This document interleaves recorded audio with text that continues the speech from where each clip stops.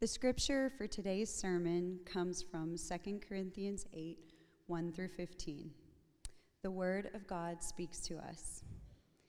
We want you to know, brothers, about the grace of God that has been given among the churches of Macedonia. For in a severe test of affliction, their abundance of joy and their extreme poverty have overflowed in a wealth of generosity on their part. For they gave according to their means, as I can testify, and beyond their means of their own accord, begging us earnestly for the favor of taking part in the relief of the saints. And this, not as we expected, but they gave themselves first to the Lord, and then by the will of God to us. Accordingly, we urge Titus that as he has started, so he should complete among you this act of grace. But as you excel in everything, in faith, in speech, in knowledge, in all earnestness, and in our love for you, see that you excel in this act of grace also. I say this not as a command, but to prove by the earnestness of others that your love also is genuine. For you know the grace of our Lord Jesus Christ, that though he was rich, yet for your sake he became poor, so that you by his poverty might become rich. And in this matter I give my judgment. This benefits you, who a year ago started not only to do this work, but to also to desire to do it. So now finish doing it as well, so that your readiness in desiring it may be matched by your completing it out of what you have. For if the readiness is there, it is acceptable according to what a person has, not according to what he does not have. For I do mean that others should be eased, and you burdened, but that as a matter of fairness, your abundance at the present time should supply their need, so that their abundance may supply your need, that there may be fairness. As it is written, whoever gathered much had nothing left over, and whoever gathered little had no lack. This is the word of God to us. It's good to see you. Thanks, Alyssa. Well, good morning. John, since you brought it up, those shoes would look better with what you're wearing if you're wearing them today. It's one thing to thank me for them, but you don't even have them on, so you can change maybe before the 5. I don't know where he went, but somebody tell him to give him a test drive. He'd look good in them. I need to begin by just passing on greetings and love and blessing from Frontline Edmond. Our congregation's been around for 8 years this October, and y'all planted us, and so we are thankful, blessed by you, and I would get in big trouble if I didn't first and foremost say that everybody up in Edmond loves y'all, and we are just so blessed by you in so many ways. And one of the ways that we're blessed is that we know in this moment, we learned from y'all at Frontline Downtown, before we get into God's Word, it's good to pray together with one another for one another. So let's do that now in this moment. Heavenly Father, we are so deeply grateful for you and all the gifts that you've given us. You've given us this day. You've given us your word. You've given us one another. Spirit of God, you are a gift to us. And so we pray that you would help us be present, hear everything that you have for us. And I pray for my own heart and my own words, and my simple prayer is that I would be a blessing and a help to my friends in this room, to help each and every one of us in our hearts see the wonder and the beauty of the gospel. We pray this, Jesus, in your name. And God's people said together, amen. All right, hang with me, and I want to begin as we look at this text by inviting us to do something, which is to, in our minds, in our hearts, hold on to the picture of someone who's experiencing poverty, who's begging.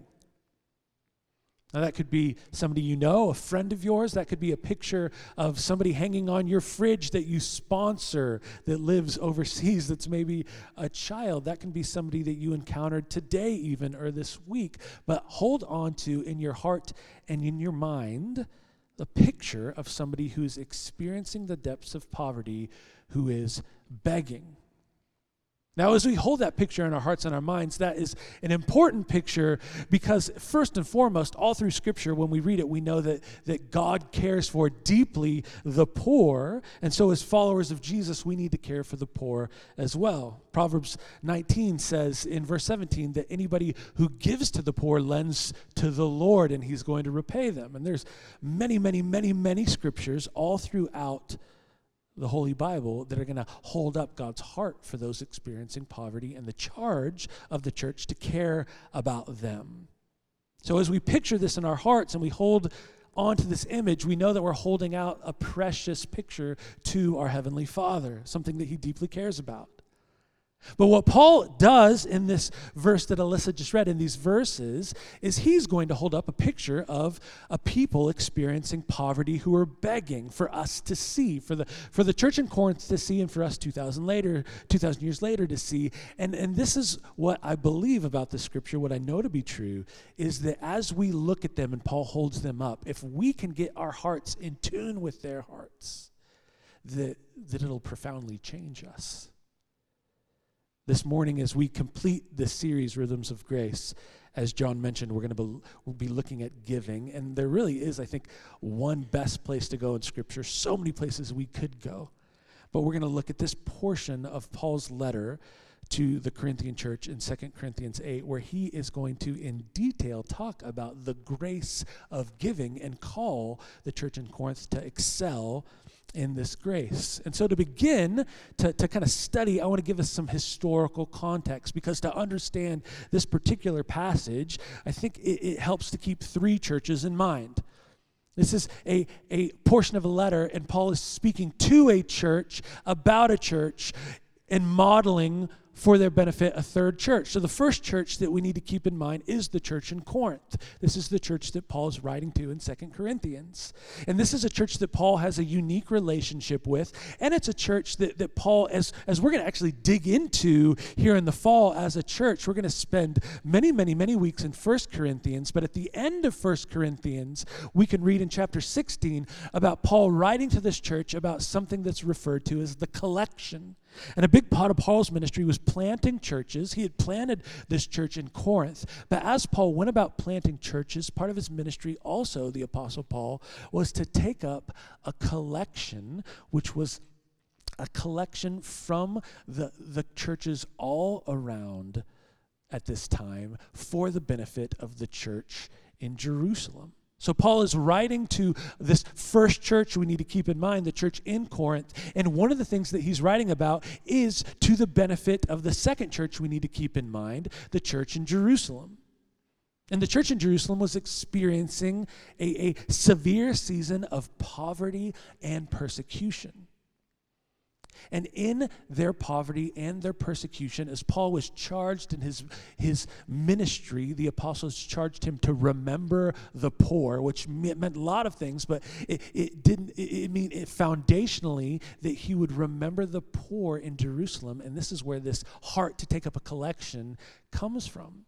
So Paul is writing to the church in Corinth, and it's actually a restorative letter. They had followed Paul's leadership. They had been planted by Paul, but between writing 1 Corinthians and here in 2 Corinthians, what the church had experienced was an infiltration of bad leaders that led them away from the heart of the gospel and Paul's leadership. But fortunately, now they're in a season of restoration and repentance, and they're turning back to the gospel. They're turning back to Paul's leadership.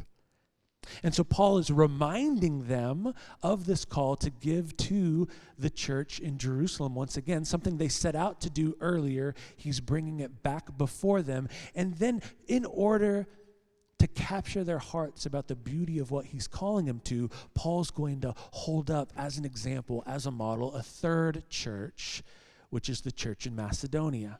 The church in Macedonia is actually three churches. It's a church in Philippi, The letter of Philippians is written to them. It's a church in a place called Thessalonica. They have 2 letters written to them in the New Testament, and a church in a place called Berea. These 3 house churches together make up the Macedonian church, and Paul's going to hold them up, this 3rd church, to the church in Corinth as an example about giving to the church in Jerusalem. And so that's where we're going to start with this 3rd church, the Macedonian model.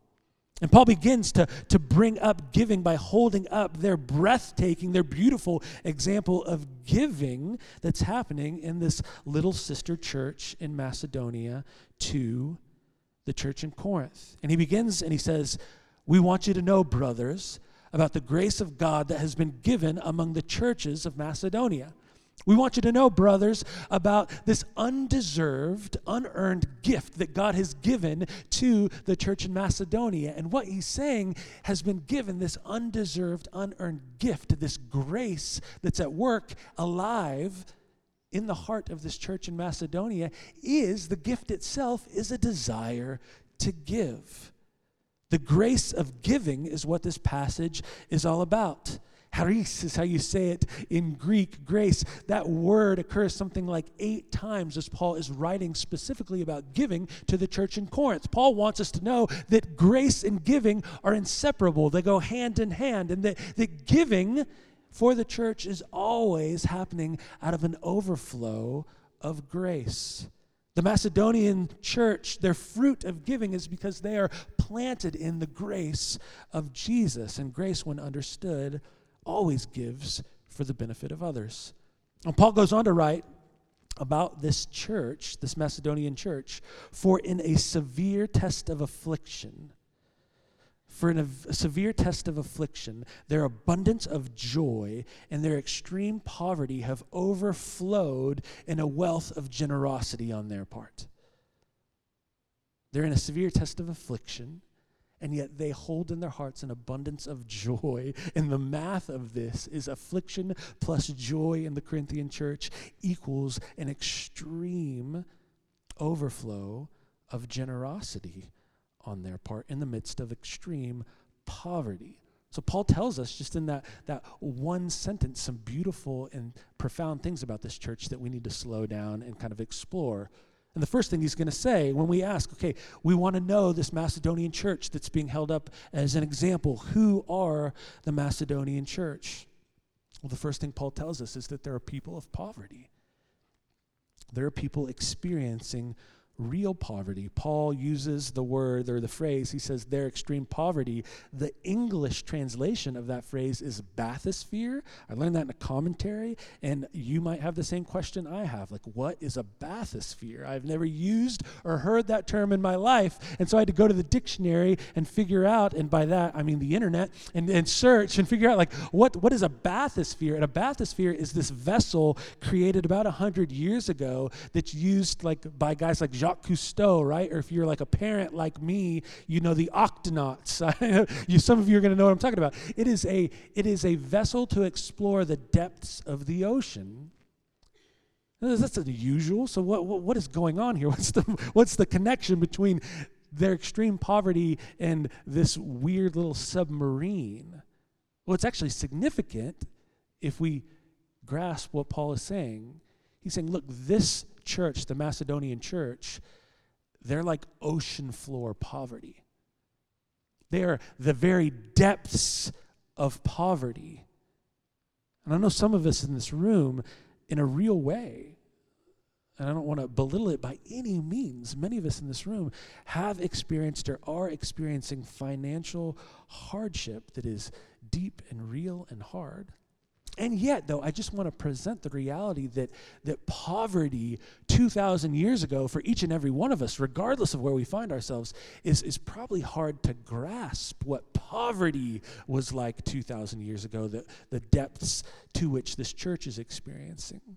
Like, even if we are experiencing real hardship today, if we were to take a time machine and go back 2,000 years and be offered to trade places with somebody that was considered affluent in antiquity, we would say, no, they don't have AC, right? They don't have air conditioning. They don't have penicillin. I will stay in this present age and experience the benefits of modern life. And yet think of poverty 2,000 years ago.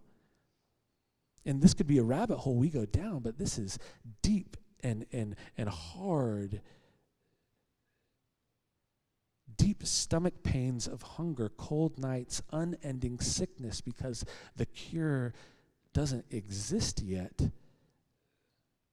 We can just imagine what poverty looked like 2,000 years ago for this Macedonian church. So Paul holds up that their first, this group of churches in Philippi, Thessalonica, and Berea, they're experiencing real ancient poverty that's really hard in ways that we need to think hard about to fully grasp. And yet he goes on to say they're not just poor. Who are the Macedonian church? Paul says they're people that are afflicted. When Paul's describing them, he's describing them in such a way that leads to us understanding that they're being crushed by life, culture, the city around them in a way like has them in a bear hug that's ever tighter and tighter, and they're being choked and squeezed in persecution for their love and devotion to Jesus. Imagine the walls closing in on them. That's their real experience. I was trying just for my own heart these last few weeks to try to find an example that would help me understand what life was like for these churches in Macedonia. And the best thing I could come up with was actually our brothers and sisters in Christ that live right now in Afghanistan. Afghanistan is one of the poorest countries in the world, and Afghanistan is also one of the most dangerous countries in the world to follow Jesus in. And so it's this collision of, if you're a follower of Christ, knowing poverty and being picked on. And here, the Macedonian church, they knew the hardship of that 1-2 punch, poverty and persecution. And so we come to a place where we ask ourselves, like, what could be expected of them? What does a church do when they find themselves in that hard place, that rock and a hard place between poverty and persecution? Well, Paul tells us what the Macedonian church does. Who are the Macedonian church? They're not just a people of poverty. They're not just a people experiencing persecution, but they're also, Paul tells us, that they're a giving people.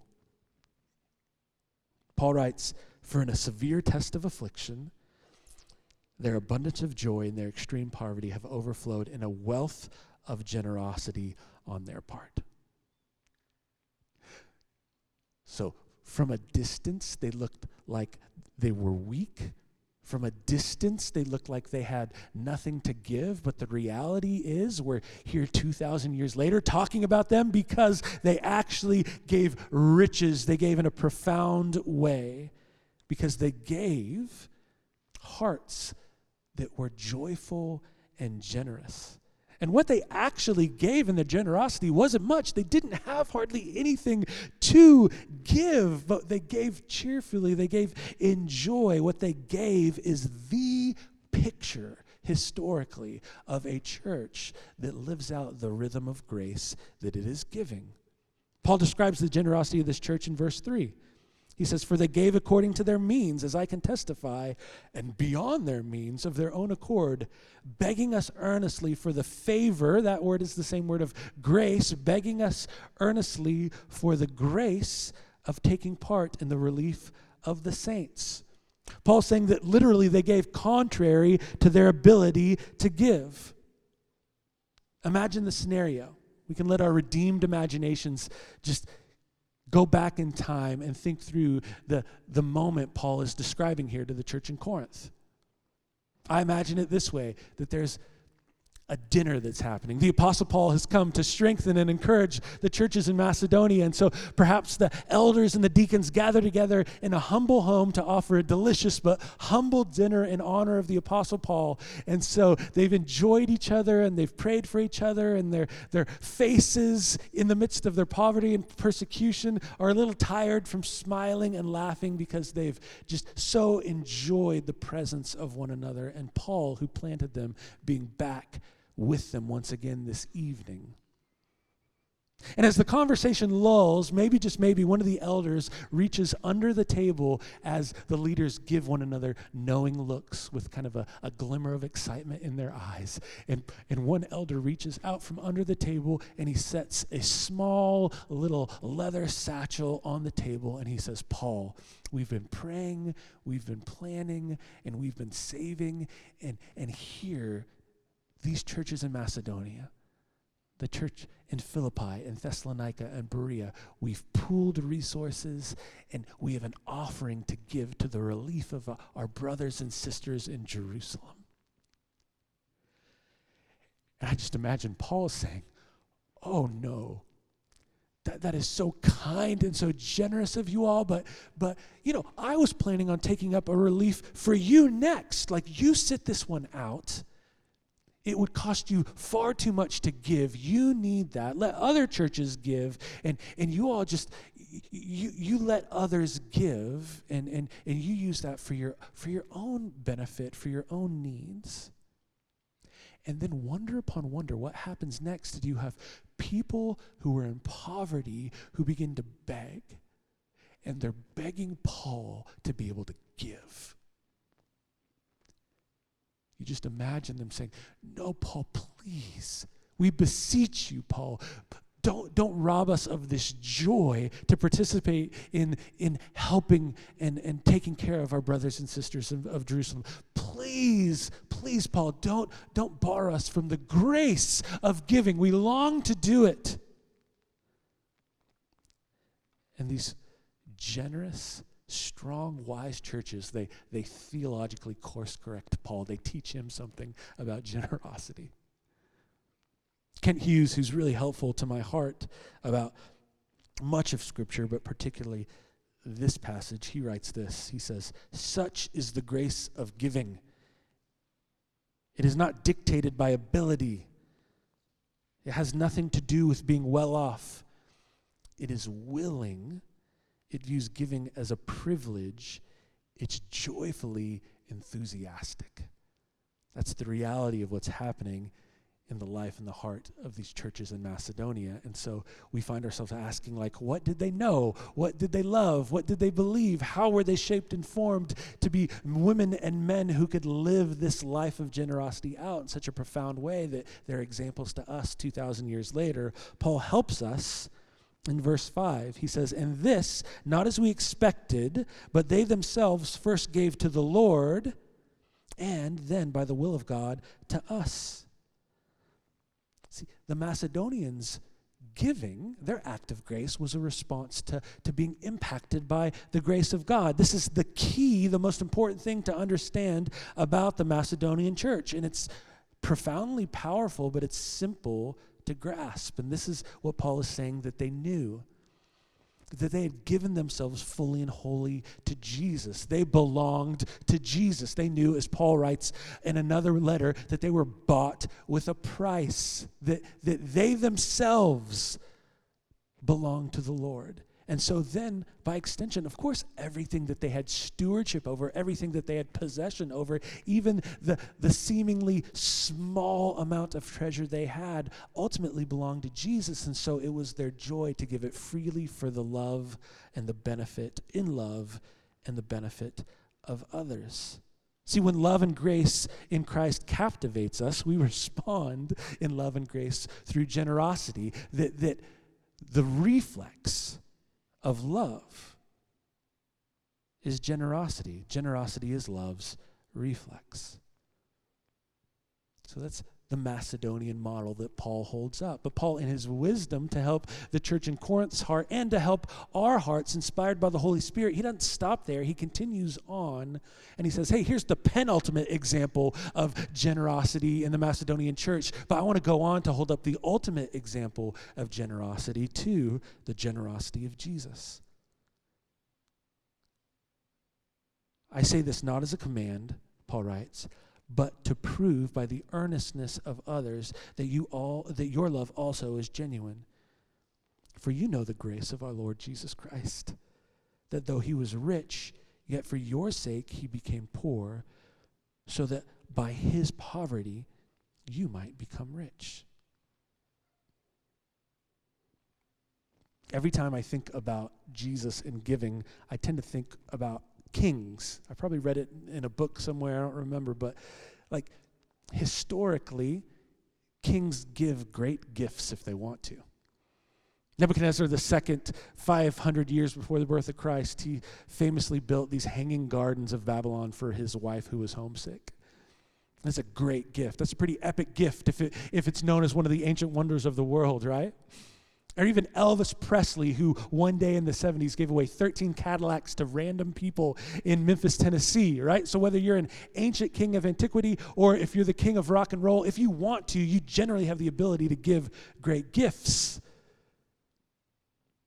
If you are the King of Kings and you are perfect and compassionate and you are love, you give the best gifts. And the greatest gift you give is the gift of yourself. See, Paul is saying, hey, the Macedonian church is this model, and they are a model for us only because they have been captivated by the love of Jesus, and they're being shaped and formed by the generosity of Jesus that we know to be true in the gospel.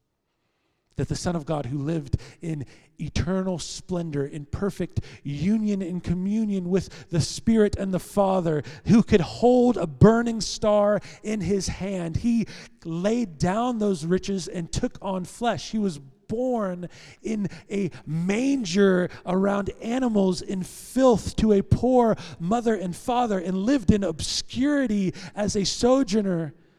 He lived a life in poverty, swinging a hammer. He started a ministry where he didn't have a home, yet he gave and gave and gave and gave everything he had to give. And that summit of his generosity is him laying down his own life freely. He gave his life. He gave everything he had in love to seek and serve and save the lost. The trajectory of the life of Jesus is powerful, profound, constant giving. For God so loved the world that he gave his Son. And the Macedonian church has been so struck by this grace, unearned, undeserved gift of God, that they respond in love because they know Jesus gave himself. He's the ultimate model for giving. He's the ultimate motivation for giving. He's the ultimate meaning behind our giving. And as one theologian once said, like when our hearts are struck by the generosity of Jesus, that in Christ we thunder with our own generosity in worship and response to that. So in light of the Macedonian model that Paul holds up for the Corinthians, and in light of the ultimate model of the generosity of Jesus that he holds up, he then has a charge for the Corinthian church. How should they respond to this truth when it relates to living out the rhythm of grace that is giving? How should we respond to this truth when it relates to living out the rhythm of grace that is giving? And so Paul thirdly has a charge to the church that we need to see. How do we respond? The first thing that I think Paul has for us here is that we would progress in the grace of giving. That's a charge to Christians, that we would progress in the grace of giving. Look back at verse 6. Paul writes, accordingly, we urge Titus that as he started, so he should complete among you this act of grace. But as you excel in everything, in speech, in faith, in knowledge, in all earnestness, and in our love for you, see that you excel in this grace also. So Paul's saying, hey, I spoke to your lead pastor, Titus, who's helping you in this season of restoration and repentance. And I want to remind you that you are a gifted church, and we celebrate all the gifts that you have. He's encouraging really pastorally, really gently, this Corinthian church. He's saying you guys have so many gifts. You're in so many ways known as the great gifted early church. Many people among you have the gift of faith. What a great gift to have. You're rich in your gift of faith. This would be a great church to pray with. They believed big things. They believed God could do big things. Paul's saying you have many people among you that have the gift of speech, that they can articulate with heart-filled beauty truths about God. That people in this church had the gift of knowledge. Paul's going to say, which is awesome. This is an incredible group that you want to be in discipleship group with. You want to study Scripture with them because they're going to be able to explain and have wisdom about the truth of the gospel. We know from 1 Corinthians chapter 12 and 13 and 14 that this church was gifted in spiritual gifts by the grace of God. They had so many gifts, but Paul is saying, hey, in the midst of all these gifts that you have, you still have places that you're called to grow. You still have room to grow, and you need to grow. You need to progress in the grace of giving. And this was true for the church in Corinth 2,000 years ago. It's true for many churches in the United States, particularly today. I read an article these last few weeks in Christianity Today written by an author named John Lee.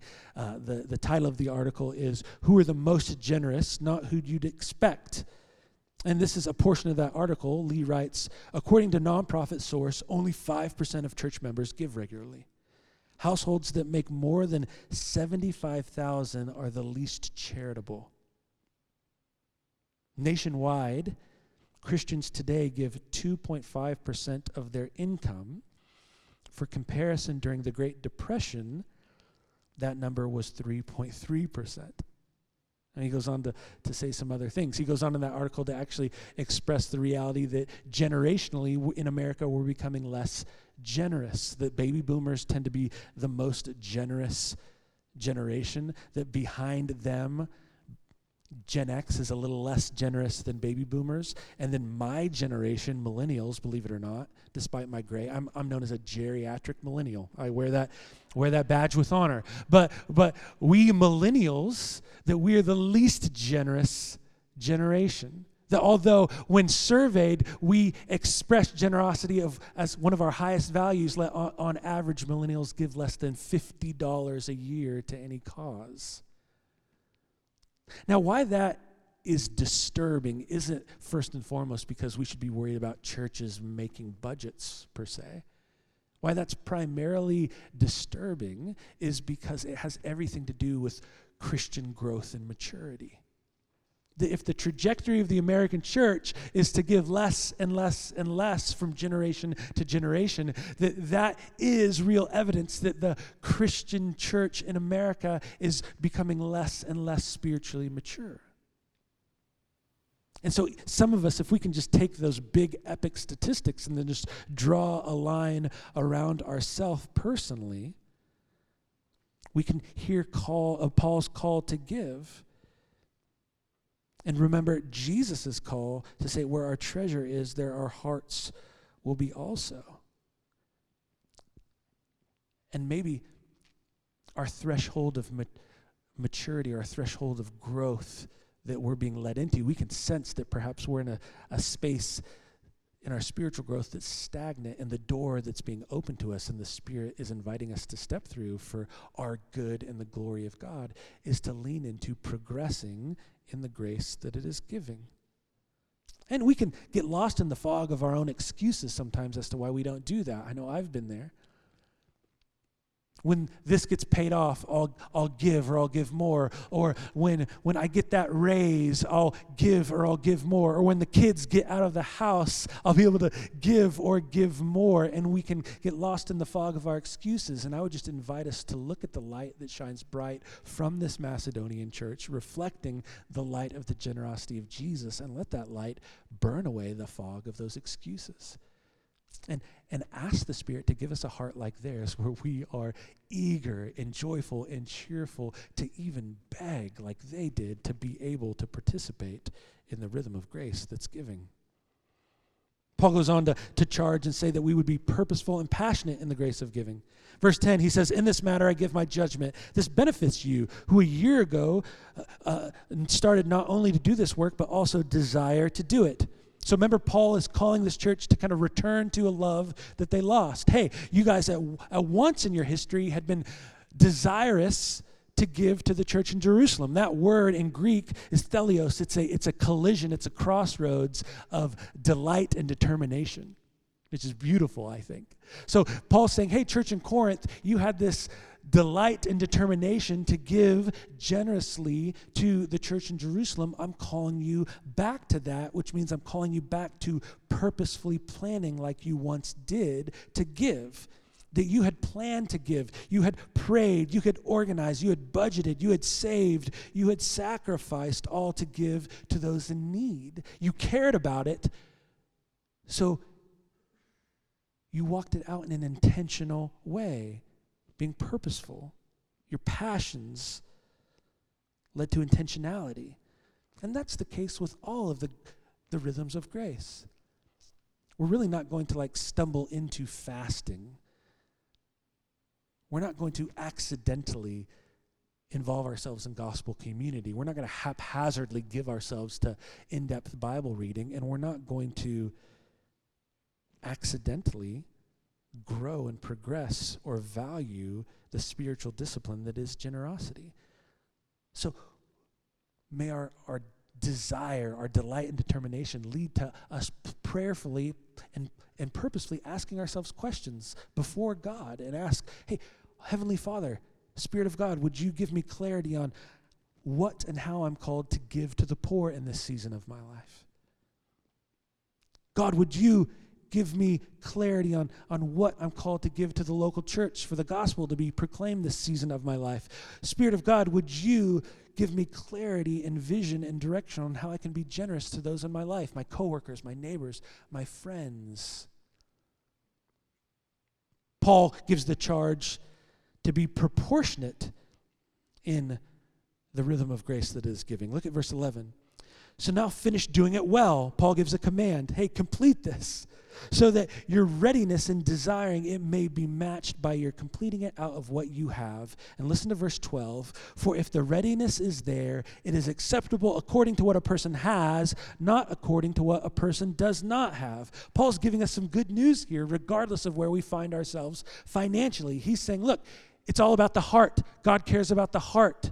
And so if you find yourself here this morning and you're discouraged about the rhythm of grace that's giving because you feel like you don't have a lot to give, remember the Macedonian model. The penultimate next to Jesus example of giving is a people who experienced real poverty. And so not feeling like you don't have much doesn't disqualify you from actually living out the grace that is given.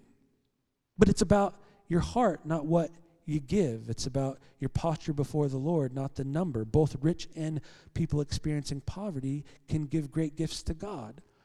So maybe you're a college student, or you're a single parent, or you are working really hard at a job that doesn't pay much, or you're between jobs, or you just find yourself for whatever reason in a season where you feel like you can't give much. And Paul's saying, hey, it doesn't matter the amount, it's the heart. Be encouraged. You can give profoundly beautiful things before the Lord. And some of us might have stewardship over what seems like a lot. And Paul's saying, hey, that's real responsibility. Sit in that. Don't take that lightly, and be a good steward of what God has given you. Everyone gets to be generous, regardless of whether you have stewardship over a lot or a little. And then lastly, Paul says in a charge that we would be partners in the grace of giving. Verse 13, for I do not mean that others should be eased and you burdened, church in Corinth, but that as a matter of fairness, your abundance at the present time should supply their need, so that their abundance may supply your need, that there may be fairness. As it is written, whoever gathered much had nothing left over, and whoever gathered little had no lack. If I'm honest, to me this is kind of confusing, right? Because it seems like Paul, upon first reading, is giving kind of this church partnership quid pro quo. It's like, hey, church in Corinth, you give to the poor church in Jerusalem, and then someday, as a matter, you have an abundance right now, out of a matter of fairness, you give to them, and someday, in fairness, they'll give back to you. That's not what Paul's saying, just based on reason, because there's no way ever the church in Jerusalem would ever have the means to give back what they've received because of the poverty and the persecution they experienced. Paul's saying something more beautiful about church partnership that just transcends mere financial support. He's saying this, that every church is gifted to be able to support one another and partner in kingdom advancement. And the church in Corinth, by God's grace, was uniquely positioned in their abundance to give financially to support other churches, namely the church in Jerusalem. But the church in Jerusalem wasn't just receiving, they were giving also. If you go back in time, Paul was sent from the church in Jerusalem. The church in Jerusalem, go to Acts 6, is the very birth of the church. It's Pentecost. It's where the beauty of the Spirit came down. The very birth of the gospel was spread. And so they give generously too, not just treasure, but theology, doctrine. Leaders are sent from Jerusalem. Paul is saying that churches are all gifted and all support each other in different ways. Real plainly, that's the beauty of why everything given to Frontline Church, 10% of that goes out to support and strengthen other churches. So the final line Paul makes is the final point he makes, the final line, he's quoting Exodus, and he says, whoever gathered much had nothing left over, whoever gathered little had no lack. And so he's holding up this moment in history where God's people were in the wilderness, and yet God was so faithful. Every morning they woke up to bread from heaven, and they had what they needed. And Paul's saying, hey, in this moment in the history of God's people, that heavenly provision is coming about through the generosity of churches, the people of God, as they've been struck by the generosity of Jesus, being generous to one another for his glory. And may we be a church that continues in that tradition. Let's stand and pray.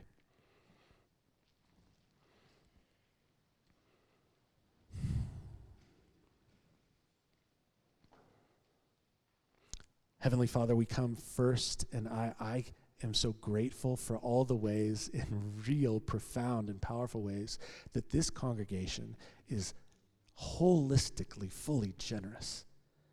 The churches that have been planted from Frontline downtown, the faithful ways that these brothers and sisters in Christ give of their time and their talent, their treasure.